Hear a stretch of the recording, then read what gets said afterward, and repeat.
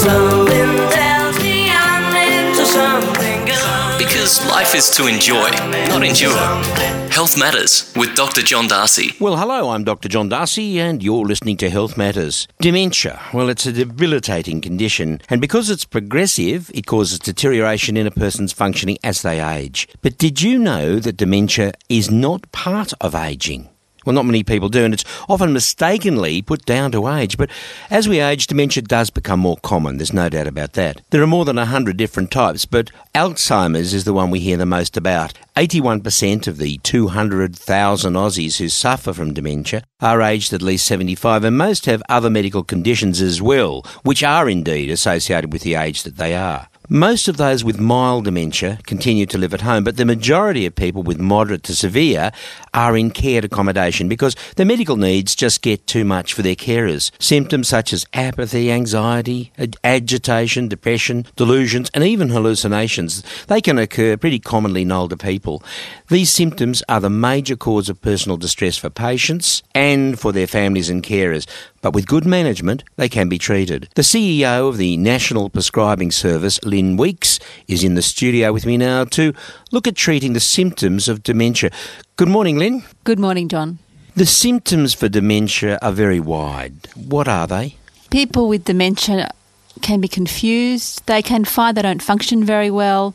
It may be that they just aren't really coping with the stresses of life. There are lots of things we can do to help that, usually not medicines. Medicines can be helpful, but more often it's the non-drug things that are helpful. So it's important to encourage the person to do the things they always love doing, their hobbies, their interests, their social contacts, keep them stimulated, and get your doctor to check if there are other causes for the problems they're having. That's an interesting thing, isn't it? Because as we said in the introduction, they are ageing and thereby they are suffering the diseases of age, even though dementia itself is slightly different. You mentioned drugs. Now, the use of drugs, when are they useful in management of people with dementia? Drugs are used in a lot of people who have dementia, particularly Alzheimer's, and they're most effective for Alzheimer's.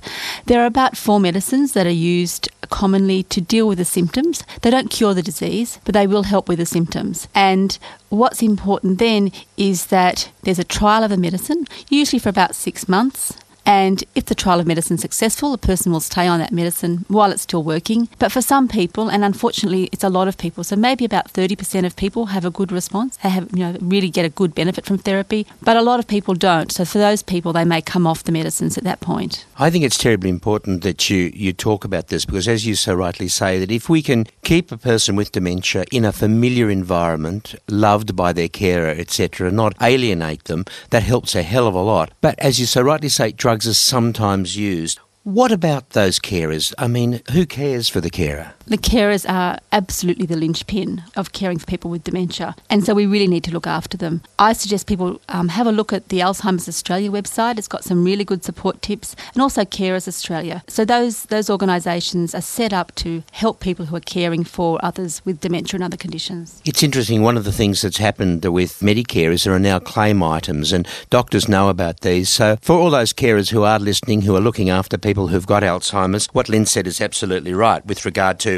going onto the Alzheimer's website and also the National Prescribing one. We'll give you those in a moment. But the other thing is talk with your doctor, because your doctor will act as your broker to help you as a carer looking after somebody who's got Alzheimer's. That's right, and your doctor will make sure there's no other problems that need to be dealt with, that you're not taking any other medicines that are making the Alzheimer's worse, and that the medicines you are taking are helping. Lynn, thanks for coming on to Health Matters. It's so important. There are about 2 million carers in Australia. We respect them all, and they do such marvellous work with the people that they look after. So with respect to Alzheimer's, thank you for coming on, giving us some guidance as to where we should go to get good information. Thanks, John. For more information on dementia and treatments, call the NPS Medicines line on 1300 888 763 9am till 5pm weekdays, or log on to the National Prescribing Service website at nps.org.au or the Alzheimer's Australia website at alzheimers.org.au, with thanks to the National Prescribing Service, sponsors of this segment. Clear vision in the eye. You can eat your way to it.